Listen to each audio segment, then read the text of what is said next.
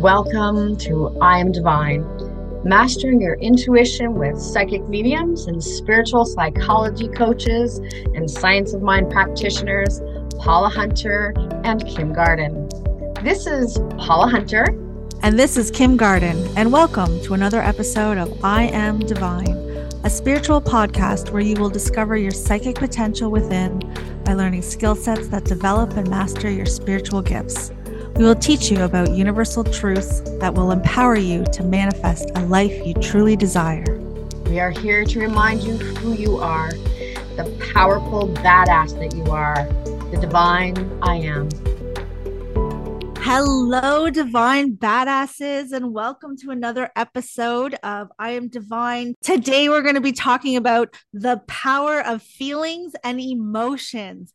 And when I think of this, all I can think of is like emotions and those feelings, those things that they can let you know when you are in your most joyful state or when you are in one of the heaviest states. And you can look at emotions and feelings as a good thing or a bad thing. And I know a lot of, especially our clients, Paula, they look at emotions as something that makes them feel uncomfortable, something that they don't want to acknowledge. They'd rather suppress it than to deal with them. But we know that there is power and there is wisdom within your emotions. And when you are able to sit with that emotion itself, that is where that wisdom comes through. Totally agree with that. And it's interesting because we also live in a society where men are taught that they're not supposed to feel. Yeah. And I actually love how you said we can see them as being good or bad. Yeah. And again, that little voice says, and so it is. Yes. Yes. And then what I heard was the aspect of relative truth. So what we may view as a negative or maybe a darker emotion, if we can step back and again say, okay, this is coming up. I have created it. This is an experience I'm allowed to feel. So how often do people feel they have to bury their emotions? They need to hide it behind something. And when we can step back and say, I don't have to validate this as being good or bad. I can simply feel it, go through the experience, and then move through it. And you're on the other side. My guides say, feel it, experience it, let it go. But I liked what you said, where it's like we have been taught that to express our emotion is wrong, whether we're male or female. I keep going back to the term where it was like, when you were younger and you'd fall and hurt your knee, what's the first thing your parents would say? Oh, don't cry. Don't cry. Come on. Big girls don't cry. Big boys don't cry. Yeah. You're okay. You're fine. And they would teach you to suppress those emotions. Yes. And to, and it's like, it probably fucking hurt. Probably hurt. So to cry is a natural response. But I think that we are taught, our society, our parents, and it's unbeknownst to them because they were taught the same way, but they are teaching us to ignore and express our feelings in a healthy way because I'm sorry, but crying is a healthy way to express your feelings. Yeah. When you start talking about that, what I find very interesting as well, because I would normally go to that, I don't say the darker aspect of the negative emotion too, but as you started talking about it, what I heard the guide say is, and positive emotions too. Yeah. So again, we're kind of taught, well, you can't act like that because people are going to think you're weird. If you're running around like, yay, I'm happy, I'm excited, not just on the negative aspect, but even on the positive where we are being told, well, you need to tone it down. Yeah. You're right. Yes. Yeah. It's like, don't brag about, not even brag, don't talk about your accomplishments because it comes off that you're bragging. Don't talk about yourself because then you're selfish. It's like all of this comes together and you're right. It is positive and negative in both aspects. Yeah. That was something that I would never have even really thought about. Mm-hmm. But as we started talking, the guides are going, yeah, on this side as well. So we stunt ourselves and they're leading me to a place and some of the journeys that we've heard other people talk about when we think about addictions, whether it's alcohol or drugs or these other aspects. To me, a big portion of that is because, they've been told you're not supposed to feel this way. You're not supposed to act this way. And so we withdraw and we use whatever coping mechanism that we have. And a lot of times it can go to those situations of abuse with whatever it is. Mm-hmm. We're not being or allowed, we feel we're not allowed to go into a place of expression of it. But I think what happens too is that people don't understand is that our emotions, it's like your inner GPS. It is telling you something is not feeling right. that there is something that needs to be healed. There's something that needs to be released. And this uncomfortable feeling of it is like, hey, trying to get your attention, because otherwise you're just going to ignore it. But we end up ignoring it anyways by trying to suppress it. Yes. And we know from the training that we have taken as practitioners is that a duality is required. Yes. Because it is, as we say, we don't know love unless we know hate.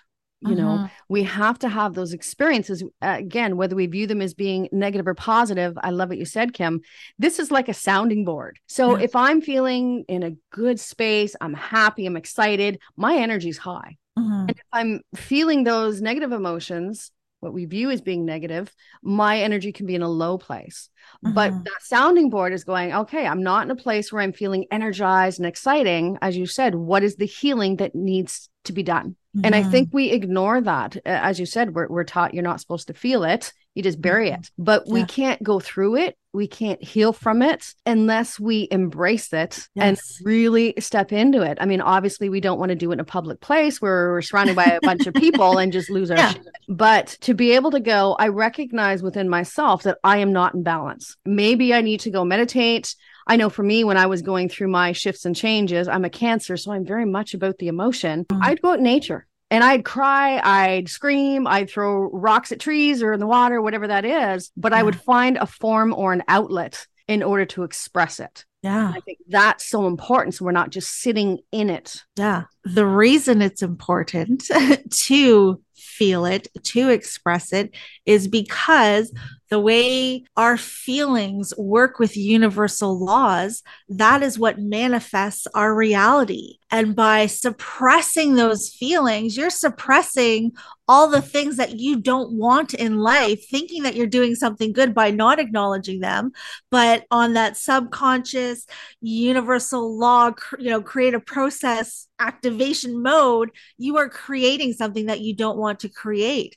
And so I guess part of our work as humans is to really get in touch with those feelings, because the more you can connect with yourself on that deeper level, you can heal yourself, you can release, and then you can become the creator of your life. Yeah. And you bring up such an excellent point. You know, when people are taught to manifest, they always go to that logical mind. Just think about what it is you want, visualize yourself in it. But it truly is about the emotions. And we've talked about this before, but we keep bringing it up because it plays such a part in so many aspects of ourselves and our growth. So if in my mindset, I'm saying, I want these beautiful, loving things, but I'm holding trauma, I'm holding emotion, I'm burying this stuff, that at the end of the day is where I'm truly, as you said, Kim, truly creating from. So how important is it for me to express and to move through the emotion rather than bury it in the subconscious mind going, oh, yeah, I'm going to play from here. I'm not going to worry about what you're actually logically thinking in your mind and saying you want.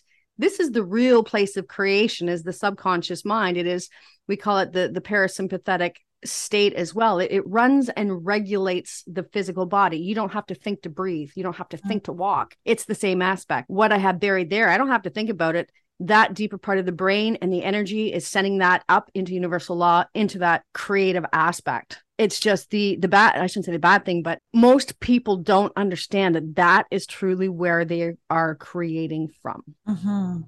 I think part of that too is when you do sit and you do sit with your emotion, you don't make it wrong, you don't make it right, you just accept it for what it is, knowing that something is coming forward, something's bubbling up, knowing that you are doing good for yourself, you're releasing it, however you need to do that, whether, like you said, it's going out and throwing rocks in nature, whether it's journaling, whether it's just having a day of sitting on the couch being like, today I'm having a rough day. But when you take that time and honor yourself and honor those emotions for what they are with no judgment, it passes so much quicker and you're able to kind of move through it so that you can get going, and it passes so much quicker. So you're not sitting in this upset state for weeks and weeks and months and years and years. The more you start to acknowledge your emotions and sit with them, again, not making them wrong or right, they will move through you. So it might take an hour, it might take a day, it might take 2 days, but it's not going to have this extended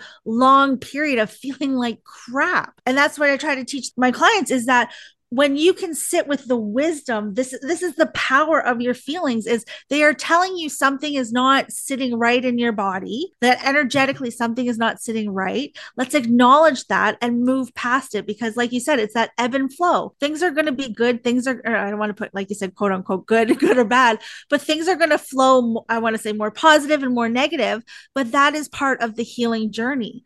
One of the, I just watched, I honestly think it was a TikTok. I saw someone talking about the ebb and the flow, and the way they worded it was so beautiful. Was picture sewing something together where you go down and you come up, and you go down and you come up, and imagine that is your wounds, that is those emotions, that is those feelings that you've been suppressing, and every time you go up and down, you're actually bringing it together so it's more connected. And I thought that visual was so beautiful to really understand that when you are in your emotions and allowing them to be what they are and to release them, you're really connecting with yourself on such a deeper level. Yeah. And that is such a beautiful analogy.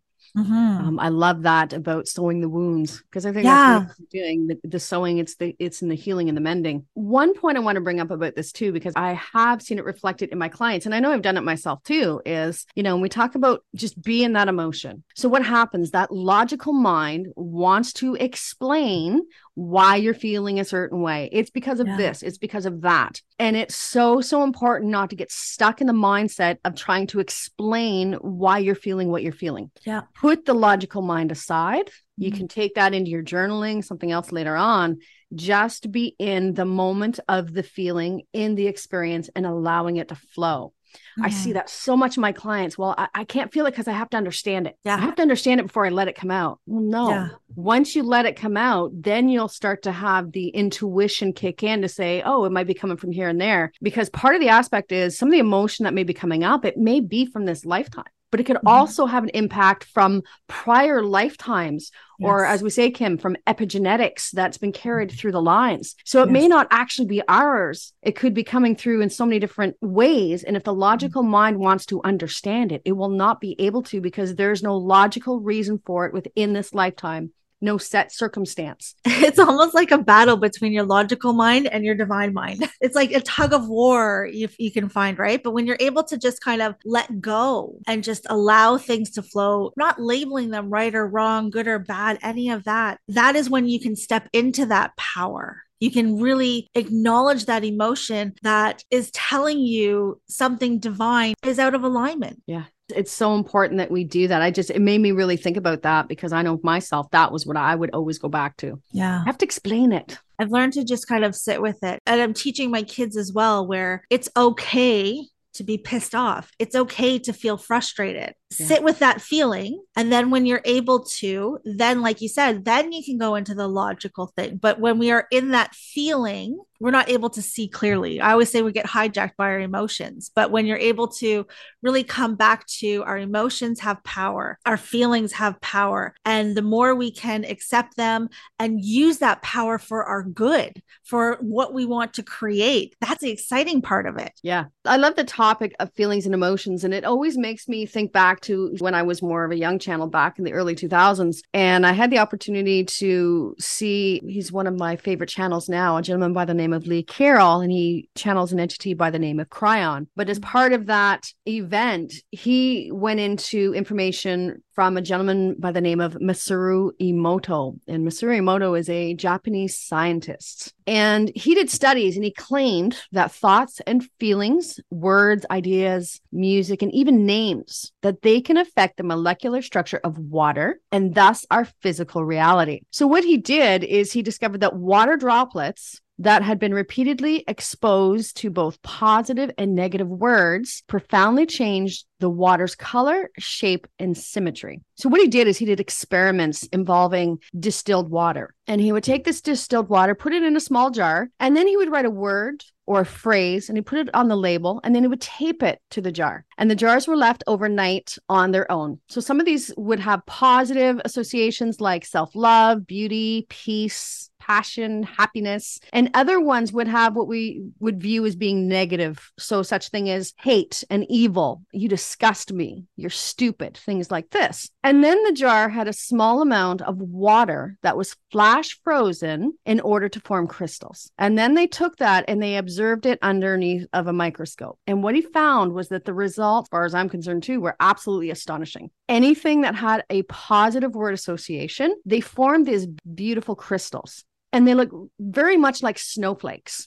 And while the negative words, they were discolored, they were blobs, they were chaotic, they were fragmented, they would not create these beautiful crystals. And that's through this, yeah. And when I first heard this, I'm like, oh, this is so cool. Yeah. And I mean, imagery that you can find. But when you think about our physical bodies are between 80 and 90% water makeup.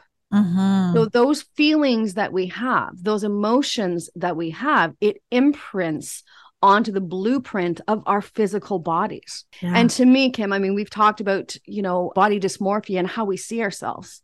So when we think about this imprinting on the cellular structure, this is for some reasons why we can hold weight and we can hold other things. It's the water content and what we're programming it with. Right? Fascinating. It's so interesting. And I never put that association together when I said, okay, what they said to me was, this is part of the reason why people hold on to that, if you will, I don't say fat content, but very much so, is because we're holding all this water, which has been imprinted with all this negativity. So we actually hang on to it more, they said, than someone that may not have that metabolistic issue. That's a weird way of putting it, but that's what the guides just said. I thought that's really, really cool. I never looked at it. Fascinating. I love your guides when they bring in those little tidbits. That is fascinating. So if we look at it, and one of the words they use is be gentler with thyself. Yes. When we can learn to move through those emotions, to take ownership of it, to heal from it,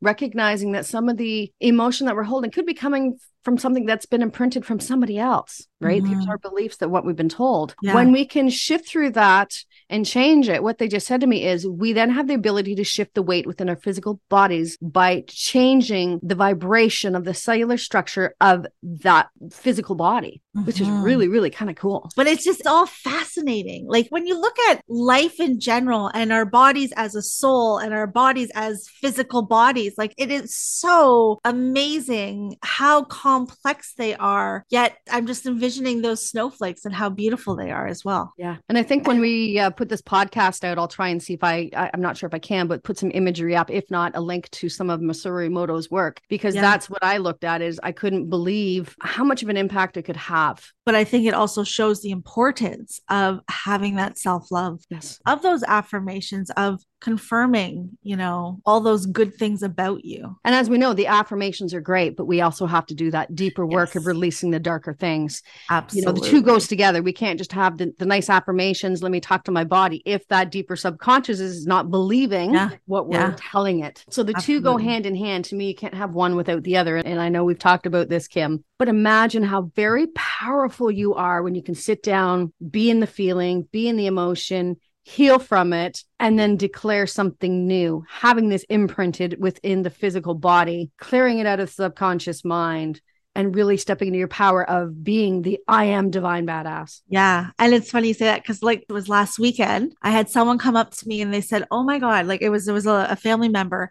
They came up and they said, Kim, they're like, I just have to say to you, you are looking so good. You are just glowing. And she's like, I don't know if you've lost weight, what you've done. She's like, but you are just glowing. And I looked at her and I said, I haven't lost weight. I said, I've just done my inner work.